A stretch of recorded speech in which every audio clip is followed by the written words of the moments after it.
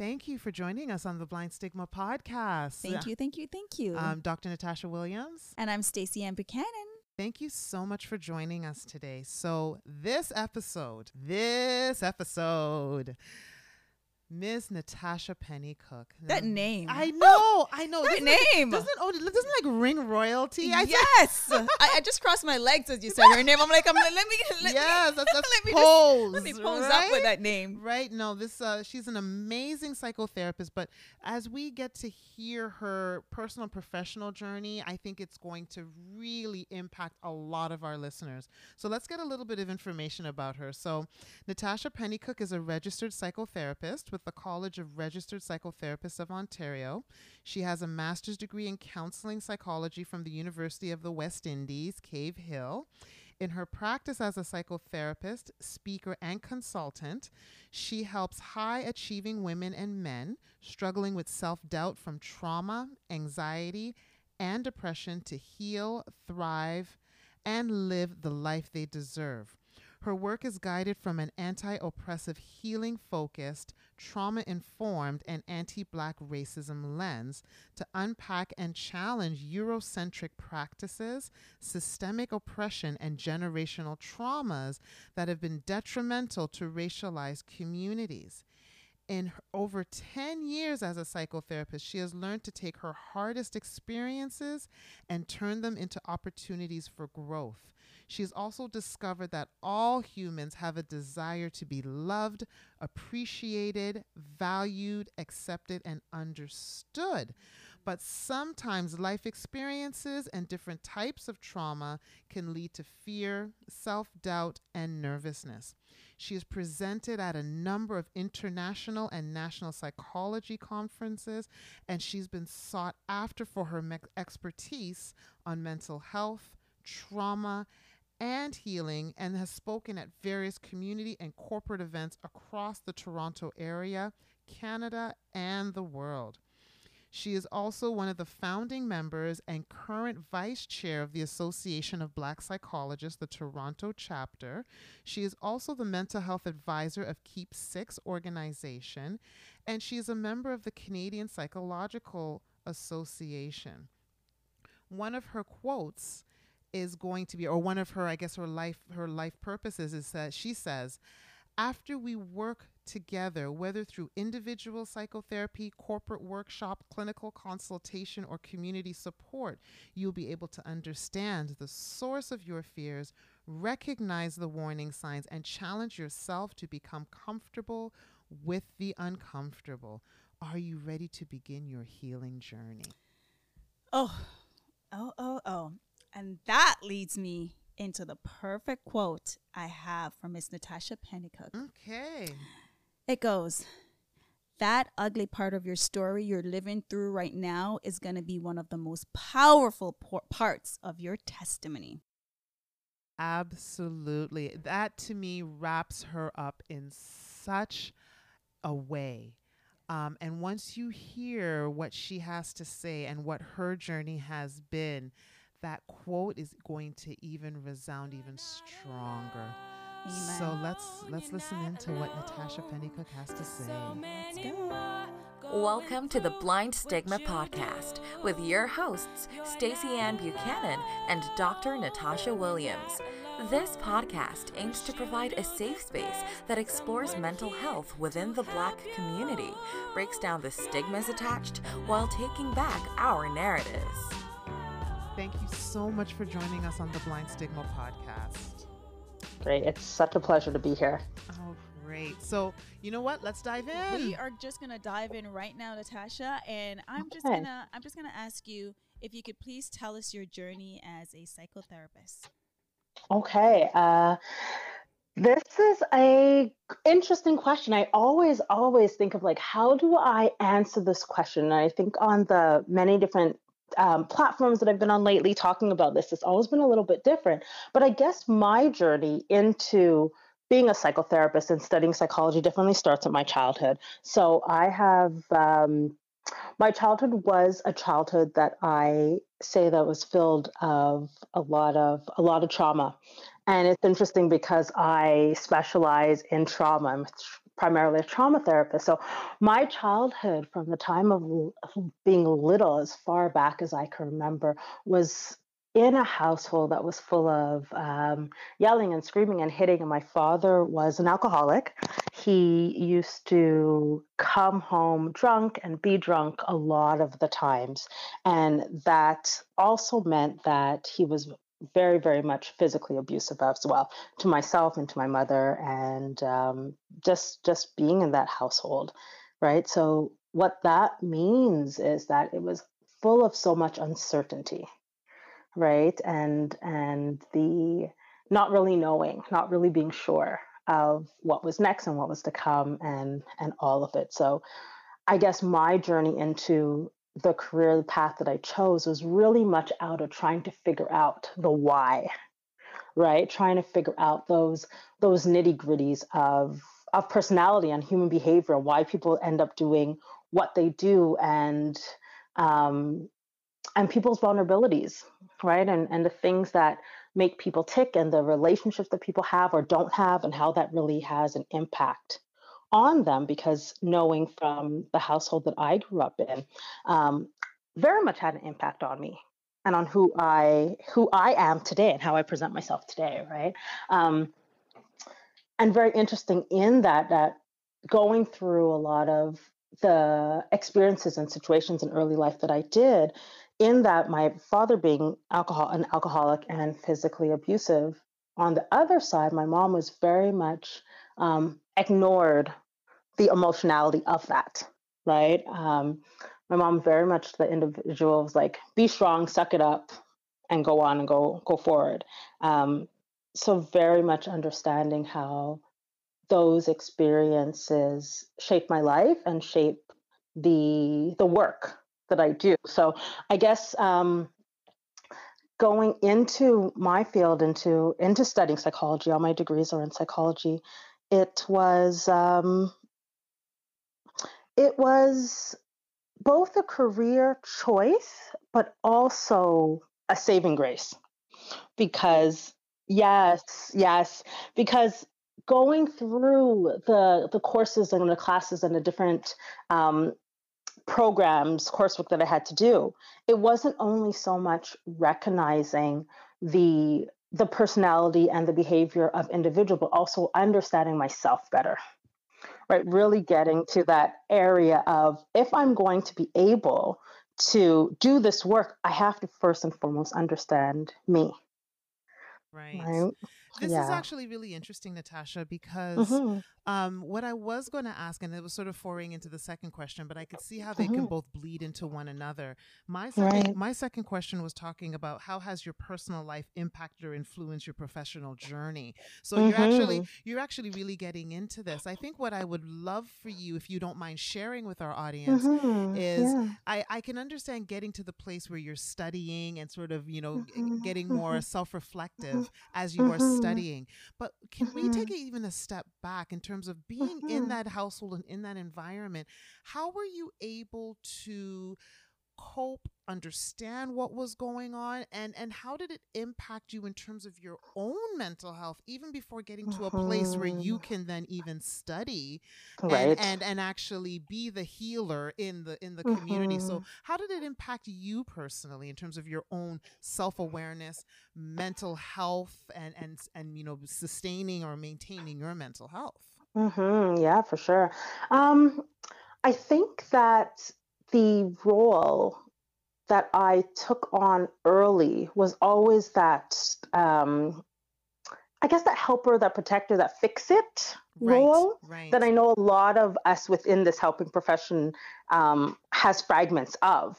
But I think for me, it was very much that I have a younger sister. So it was like always trying to protect her, or protect my mom, or protect the situation, and being able to help or to fix. But in that helping and fixing, as I mentioned, my mom not really focusing on emotion, so not really having that emotional intelligence education, it was a lot of times then the self dismissiveness of how hard it was, Right. of the emotional reality of the fear of growing up in such a toxic household. Right.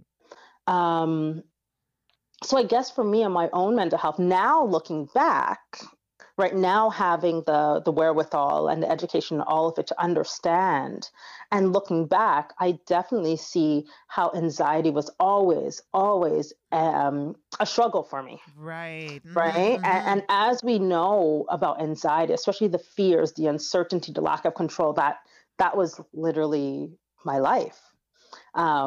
So definitely being able to understand now that the anxiety and the fear that I had experienced, how it had impacted me then, but not knowing it then, right? Not having the vocabulary then, right. not having a name done, not having an understanding, not having anyone to flesh it out. Right. Right. And then a lot of the stuff that comes along with child abuse and things like that is the questioning of the self, the not feeling good enough, the feeling inadequate, all of those yes.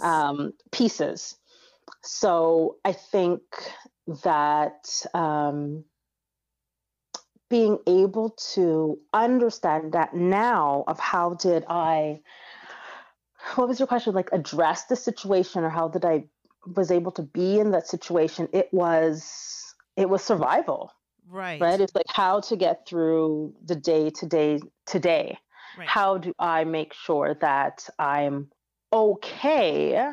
Not from a mental health side or not from an emotional side, but just making sure that I'm okay to do the next step. And I like the way you use the term survival, because it also sounds like, you had, and correct me if I'm wrong, a mother who was sort of exemplifying, the black, superwoman syndrome, kind of thing, strong black woman syndrome, right? Where you devoid the emotionality of everything, or the emotion, just so that you could survive. And it's not about thriving. It is simply about survival. Exactly. So exactly. And once you have that example, and you don't have the emotional vocab that we do now, once you study, you just think that this is all normal and that all you got to do is go and survive, right? Right. So, exactly. And it's interesting that you said that, because that is how a lot of individuals are raised, with that idea of that strong black woman, of that mother that has to just take it and go, right? Just whatever's there, just go with it, and being strong with it, and just continuing on. Yeah. And that's literally what I saw, and that's literally what I understood. My parents have been divorced and married and divorced and remarried and divorced and back together. Wow. Right? Yes. So, and it's interesting because even in those divorces and separations, the getting back together for my mom, and from my understanding, was always about being able to provide, right? Being able to provide from a monetary standpoint, educational standpoint, home life standpoint, to myself and my sister.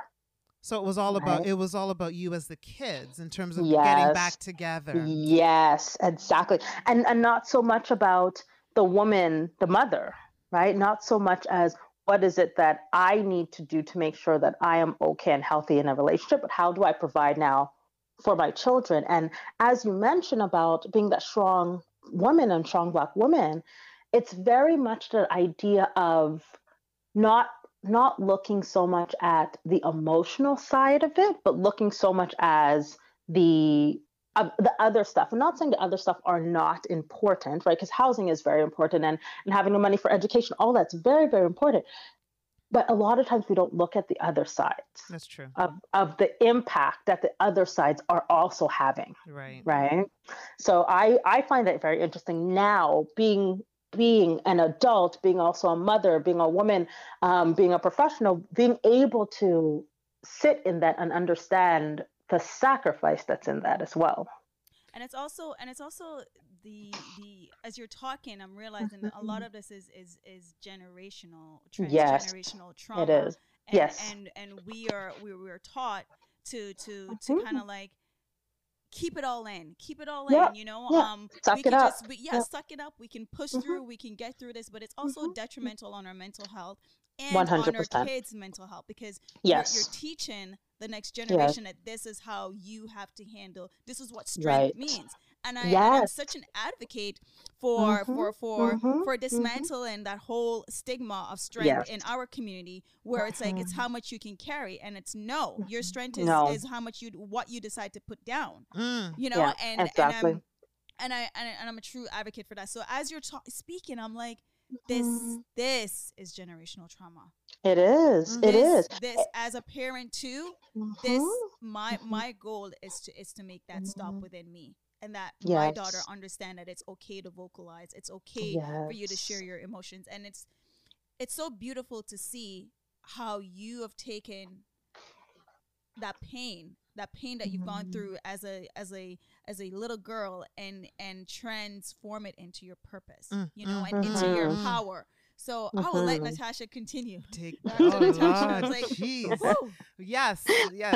No, I thoroughly appreciate that, and I think, you know, definitely we, you know, it's only now we're using the term transgenerational trauma. Yes. It's been Yes. around True. for so So long, long. but it's almost like it's receiving some extra impact or extra recognition now, especially during these times. So, you know, I think once we recognize more and more as a community that this is Yes. what is happening, then we have the tools and the power to actually not only just survive, but to thrive as a community, right? Exactly. So we get to Exactly. we change what is going on instead of just accepting that this is the status quo or the norm or whatever the case may be. Right. Yeah. And it's been very important part of my journey to be able to look at the generations within my family, not only my parents' generation, but the multi-generations and the Yes. multi-generational trauma that has been part of me and my existence today. Right. Right. Because we all sit on the backs of our ancestors, and looking at the Amen. ancestors within my generation, it's really the understanding of how it got to be. Mm-hmm. And then understanding in the how it got to be for me now with my family and my child, it's I understand how it got to be, but I also understand my place in knowing that it does not have to be anymore. Right. So it puts me Yes. in that position now to say, this is what I went through. I will not stand for that to be the lived experience of my child going forward. That's right. That's Yes. right. The buck does stop with us, right? Right? Yes. We don't have to. Yes. We don't have to No. accept things No. as status quo or norm or whatever the case may be going Right. forward, right? So I think Right. I love that you really are taking that mantle on and making sure that we can break some of these generational curses that have been Right. impacting our community for such a long period of time. Right.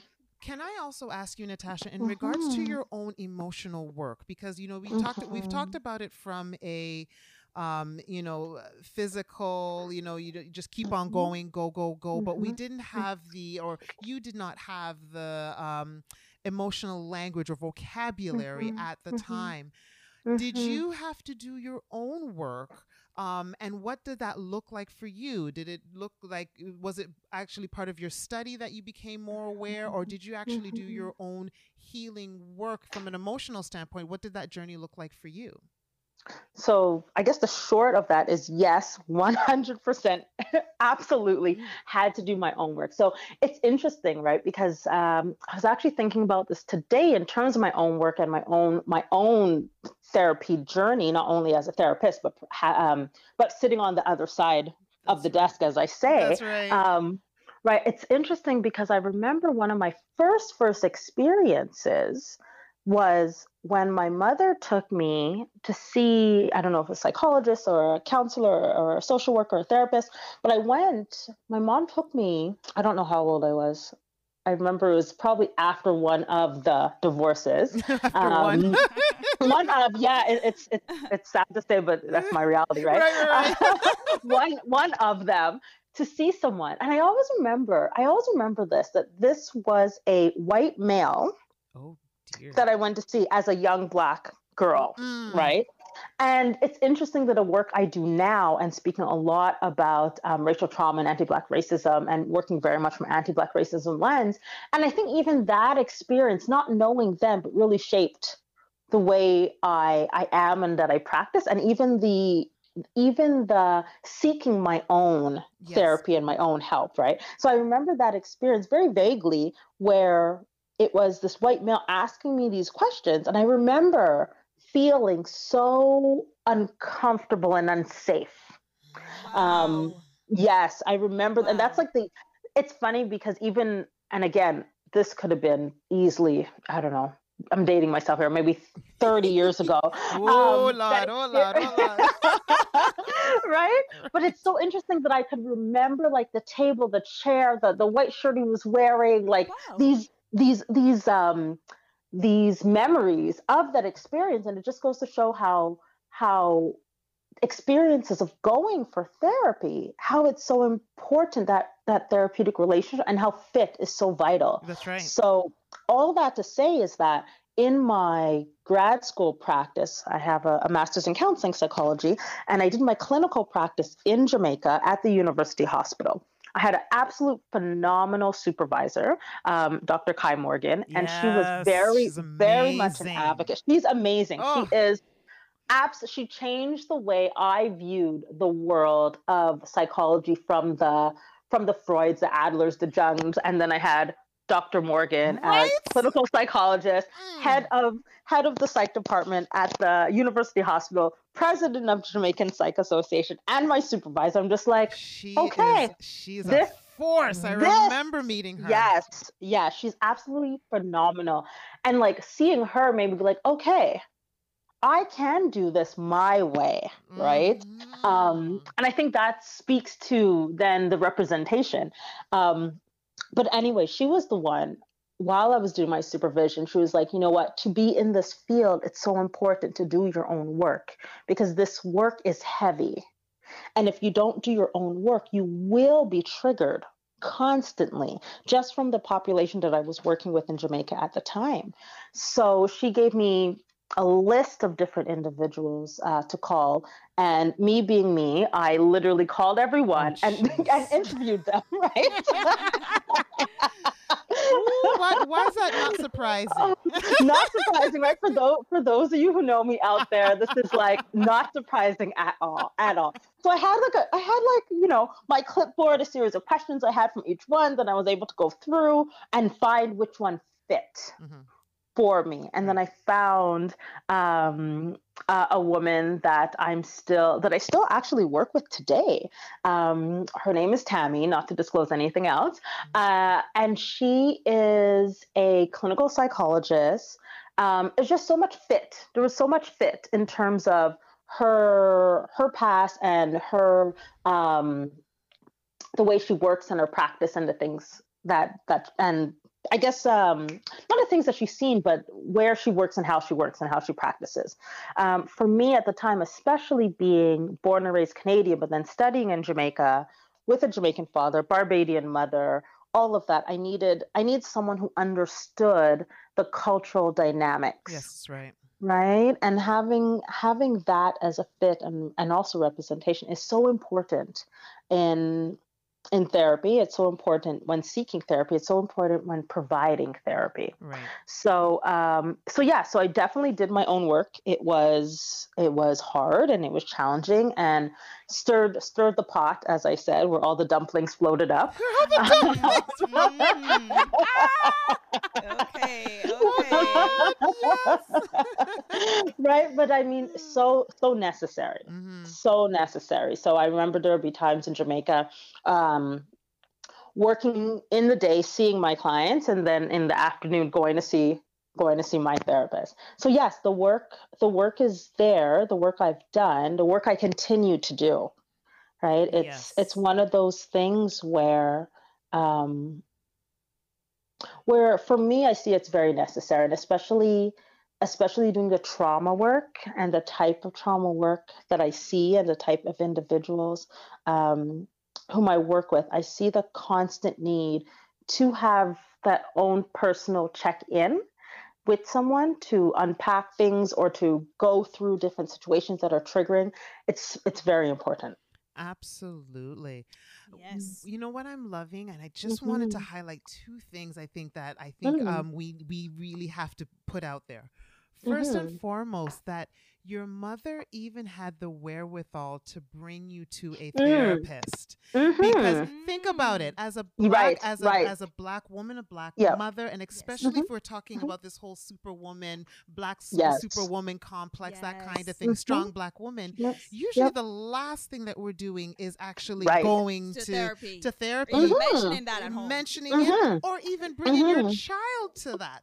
So that's the first thing I want to highlight, because I was like, that sounds very different. Something that I'm very amazed that your mom did. Now, I can understand the fit wasn't right and whatever the case may be. I completely understand that. But just that step for her to even acknowledge something was not right and looking for the resources to address it, versus a lot of times what we do in our community is, you know, your business must stay in the four walls of your house. And that's it. So I'm very impressed that your mother had the wherewithal to actually say something is up. We need to seek some kind of assistance, and it needs to be mental health assistance versus, you know, something that was medical or whatever the case may be. The second thing I just wanted to highlight as well, and what you brought up to the surface is, and what we've been talking about a lot on this show, has been the representation of us in the mental health field. And to see that when you spoke about Dr. Kai Morgan, to actually see a black woman in that position holds so much power, I think, for our community. So, you know, I'm always an advocate of, we need more of us in the field. But to imagine just to see her, and also she wasn't your therapist. She's not your therapist. She's your supervisor. No, she was my supervisor. Yes. But it still has such healing properties just to see somebody in that position who looks like you. I may never utter a word to you, or we may not be in a therapeutic relationship, but seeing someone from the community in the field is healing in and of itself. So just your just Dr. Kai Morgan's presence in and of itself is healing. So I just wanted to highlight those two things, because I think those two things really have so much power. 100%. And I think to speak to both points, but to your first point, my mother did try, right? I can't sit here and say she didn't, because I remember there was times when she would say, "Oh, your father and I, we have to go to counseling. We have to try to figure this out for you girls," and right? So there was effort there to even go for couples sessions and mediation and things like that. You know, so like those efforts were there, but again, as Dr. Natacha and Stacey, you both mentioned, there is that stigma around we have to keep it in the house. We can't bring it to anybody. We can't air our dirty laundry, and there's all of that, right? So I don't know how those sessions went for both of them, but I mean, just the idea of having the wherewithal to try to understand that help is needed, that's a big one, right? And then yes, the representation is so important, and especially for myself. I left Canada to go do my master's in the Caribbean, specifically looking for representation, right? Specifically knowing that all my professors during my undergrad education were all non-people of color. So it was so important for me to get education from individuals that looked like me, because learning, so in my undergrad, my specialization is in culture psychology, and even learning about culture psychology, I was always the other in the room. I was being taught how to be the psychologist, the therapist, whatever you want to call it, but I was always the other in terms of the ethnic culture that we were being taught to work with, right? So it was very deliberate going to the Caribbean to pursue my education, to look for people who looked like me. Yeah. Natacha, can I ask you, as we flow into this, can I ask you how we can change the stigma in our community? How are ways that we can change the stigma? Yeah, that's a great question, right? And I think one of the biggest answers to that is what we're doing right now, having these conversations. I think that the stigma is there because of the fear. the fear of judgment, the fear of rejection, the fear of the unknown, the fear of being out of control, the idea that mental health has been primarily thought of as associated with Obia or the madman at the Yes. Thank you. corner. Yes. Thank Right? you. Yes, Oh, yes. goodness. And I trust just, I'm me. sorry. I just want to get the Yes. kettle drum and just beat that drum. Thank you. Thank you. Thank you. Ooh, You son. are welcome. You are welcome. Or drink the tea. Drink the tea Yes, and read the yes, Bible. yes, Like, and there's no yes, way am I denouncing. Natasha, Dr. Natasha, you know, I'm not denouncing my religion, my Christianity.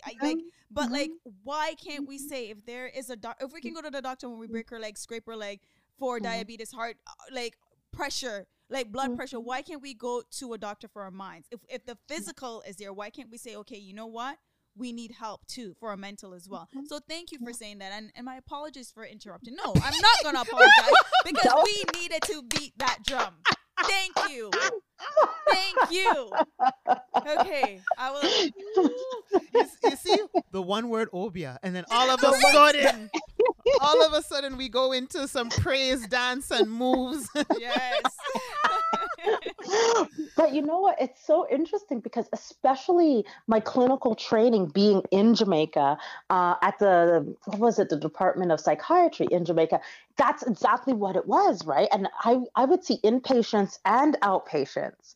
So it was always that, especially with the ones that were outpatients, being worried to come in. And the stigma, even around, I mean, we're talking about mental health and we're talking about the stigma. So think about this in Jamaica. The psychology and the psychiatry ward in Jamaica is literally situated at the back of the building, right? So in order to get there, to go to your appointments, you're either walking through the hospital or you're walking around the hospital to come around. Anyone seeing you past a certain, I think it was radiology. I remember walking through. So it's like, would walk through the whole building and then you see the doors for radiology. And then if you kept going, everyone knows where you're going. Right. Because radiology was like the last department before Ward 21. That was the name of the psych ward, and it wasn't even attached. Right? It's like you would get to radiology, you would open the doors, and you're outside, and you're going through like kind of like a long passageway to get to the psychology wing of the hospital. So if you talk about stigma, just about placement. Yes. The stigma there in and of itself, right? So you have people coming in that they don't want to walk through the hospital, don't want to even walk around, don't want people to drop them because of the stigma that people would think like, oh, someone did obia on you, that's why you have to go, or right, or neighbors seeing you walking and talking to yourself like, oh, you're mad, you got to go to Ward 21. So yes, that the idea of obia and everything, it's very much ingrained, especially within Afro-Caribbean culture, of this being associated with being mad or with mental health. Right. So the changing the stigma is the having these for me, it's the having these conversations to dismantle those fears so that you could have a true understanding of what mental health is. We have to start teaching people that mental health is not only one side of the spectrum. That's right. Right. We have to start teaching people that mental health in and of itself falls on a spectrum. You may have people who display outwardly of symptoms of paranoia and of delusions on one end of the spectrum, and you will have other people on the other side of the spectrum who are going through worries and anxieties and maybe panic, and then you have a whole heap of people in between. So we need to start teaching mental health from a continuum standpoint, as opposed to keeping it within the dualistic thinking, either really, really, really, really scary things that we associate with maybe schizophrenia or hallucinations to other things, right? We need to start teaching the whole continuum of mental health so people can fully have an understanding. I truly believe without a understanding of where you are, who you are, and how your I want to say brought up, see, right? Yes, tell it like it is. Tell it like it is. Yes. How your brought up, see, has shaped you. You're not going to understand, and you're not going to be able to change that stigma. If we can get to the place of not being so fearful of the judgment and the rejection, then we can open up and have these honest and open and authentic conversations around our own challenges, how we've got here, so that we can start dismantling the stigma. Because every time someone tells their story, it opens up and allows someone else to be comfortable to tell theirs. So true. So true. Absolutely.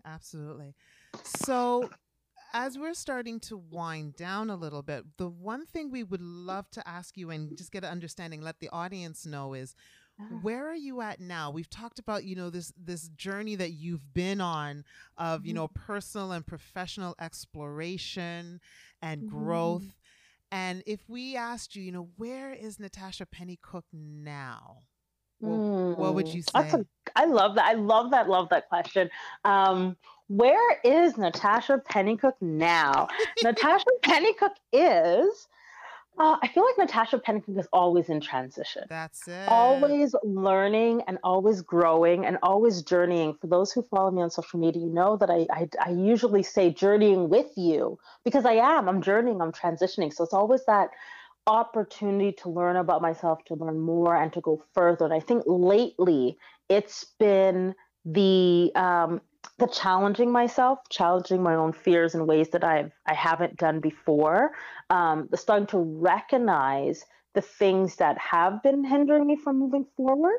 I've done a lot in my life and in my career, but I always get the sense that there's more. And I think I've always been afraid of the more. So as I'm in this transition, part of my transition is not being afraid of the more or the what's to come. So where Natacha is now, Natacha is getting ready for the more. Oh, dear God. Okay. Boy. I love that. I'm looking out for that for true. I cannot wait. Yes. Natasha, as we wrap up, our last question, and this is what I call the fun question. So this question originated. I was at work and I went to the water cooler and I saw they had a sign and it said, "Take one thing for your mental health." So they had these little words cut out. Back in the day when people used to say, "Oh, I can babysit. Here's my number," and they cut it out in little strips and you can rip off the number. So that's what it was, and it's different words that you can take for your mental health. So I've used that concept and incorporated into the podcast, and I'm going to ask you this question of, what is one word that you can use to describe your journey? That's a great question. One word to use to describe my journey. I think my word would be healing. Right? Yes, I think my word would be healing because...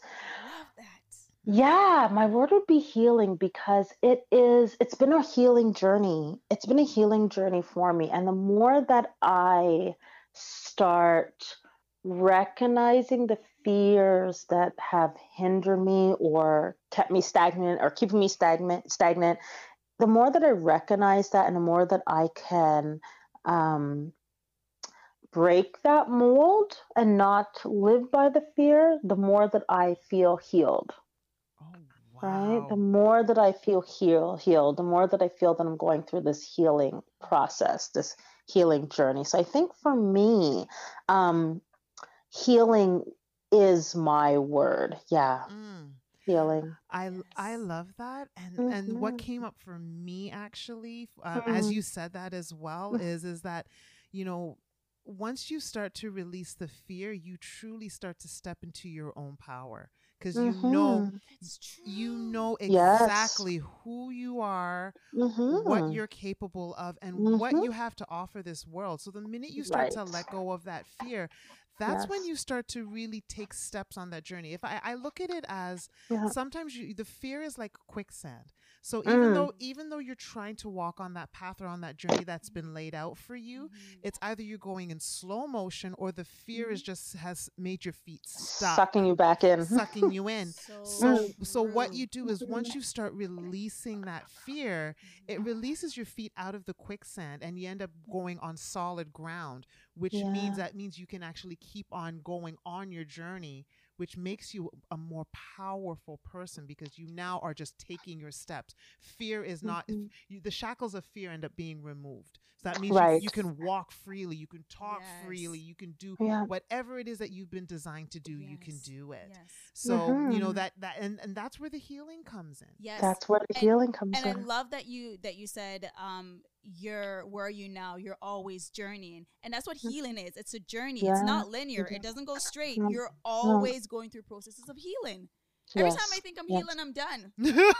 Life just comes to No. something else. I'm like, no, it's such No. a beautiful, hard, mucky journey. It's but the outcome all the time, it's so beautiful. That's it. That Yeah. transition is so beautiful. Yeah, I tell my clients that. I tell them as long as you're living and breathing, you're going to be learning and you're going to be transitioning, you're going to be journeying, and you're going to be healing. As long as you're living and breathing on this earth, there's going to be movement to be made.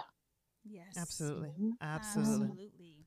Natasha, Yeah. we Yeah. have to thank Thank you. you. Thank you so much. Thank you for taking the time out to be on the Blind Stigma podcast. Thank you for sharing with our audience your personal and professional journey.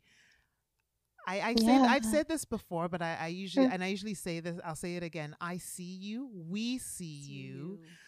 Which means we know that you have greatness within you to continue to do the work in the community. We need you. The community needs you. Yes. So, keep on doing what you're doing, Queen, because my goodness, where God is taking you is gonna definitely boggle your mind. Amen. Thank you. Amen. Thank you. Thank you both for having me. Thank you for allowing me to be here and to be vulnerable and to be open. This is amazing. And you both are doing some great, great work, and definitely keep it up from one queen to two others. I appreciate you both. Thank you. So You've reached the end of another episode of the Blind Stigma podcast with your hosts, Stacey Ann Buchanan and Dr. Natacha Williams. Thank you for tuning in. If you're a first-time listener and you like the show, then please subscribe, rate, and review us on all the major podcast platforms. Don't forget to connect with us on social media at The Blind Stigma and join the conversation. Find out more about each guest and help us to change the stigma while taking back our narratives. This podcast is produced by What's Up Toronto and Stacey Ann Buchanan Productions.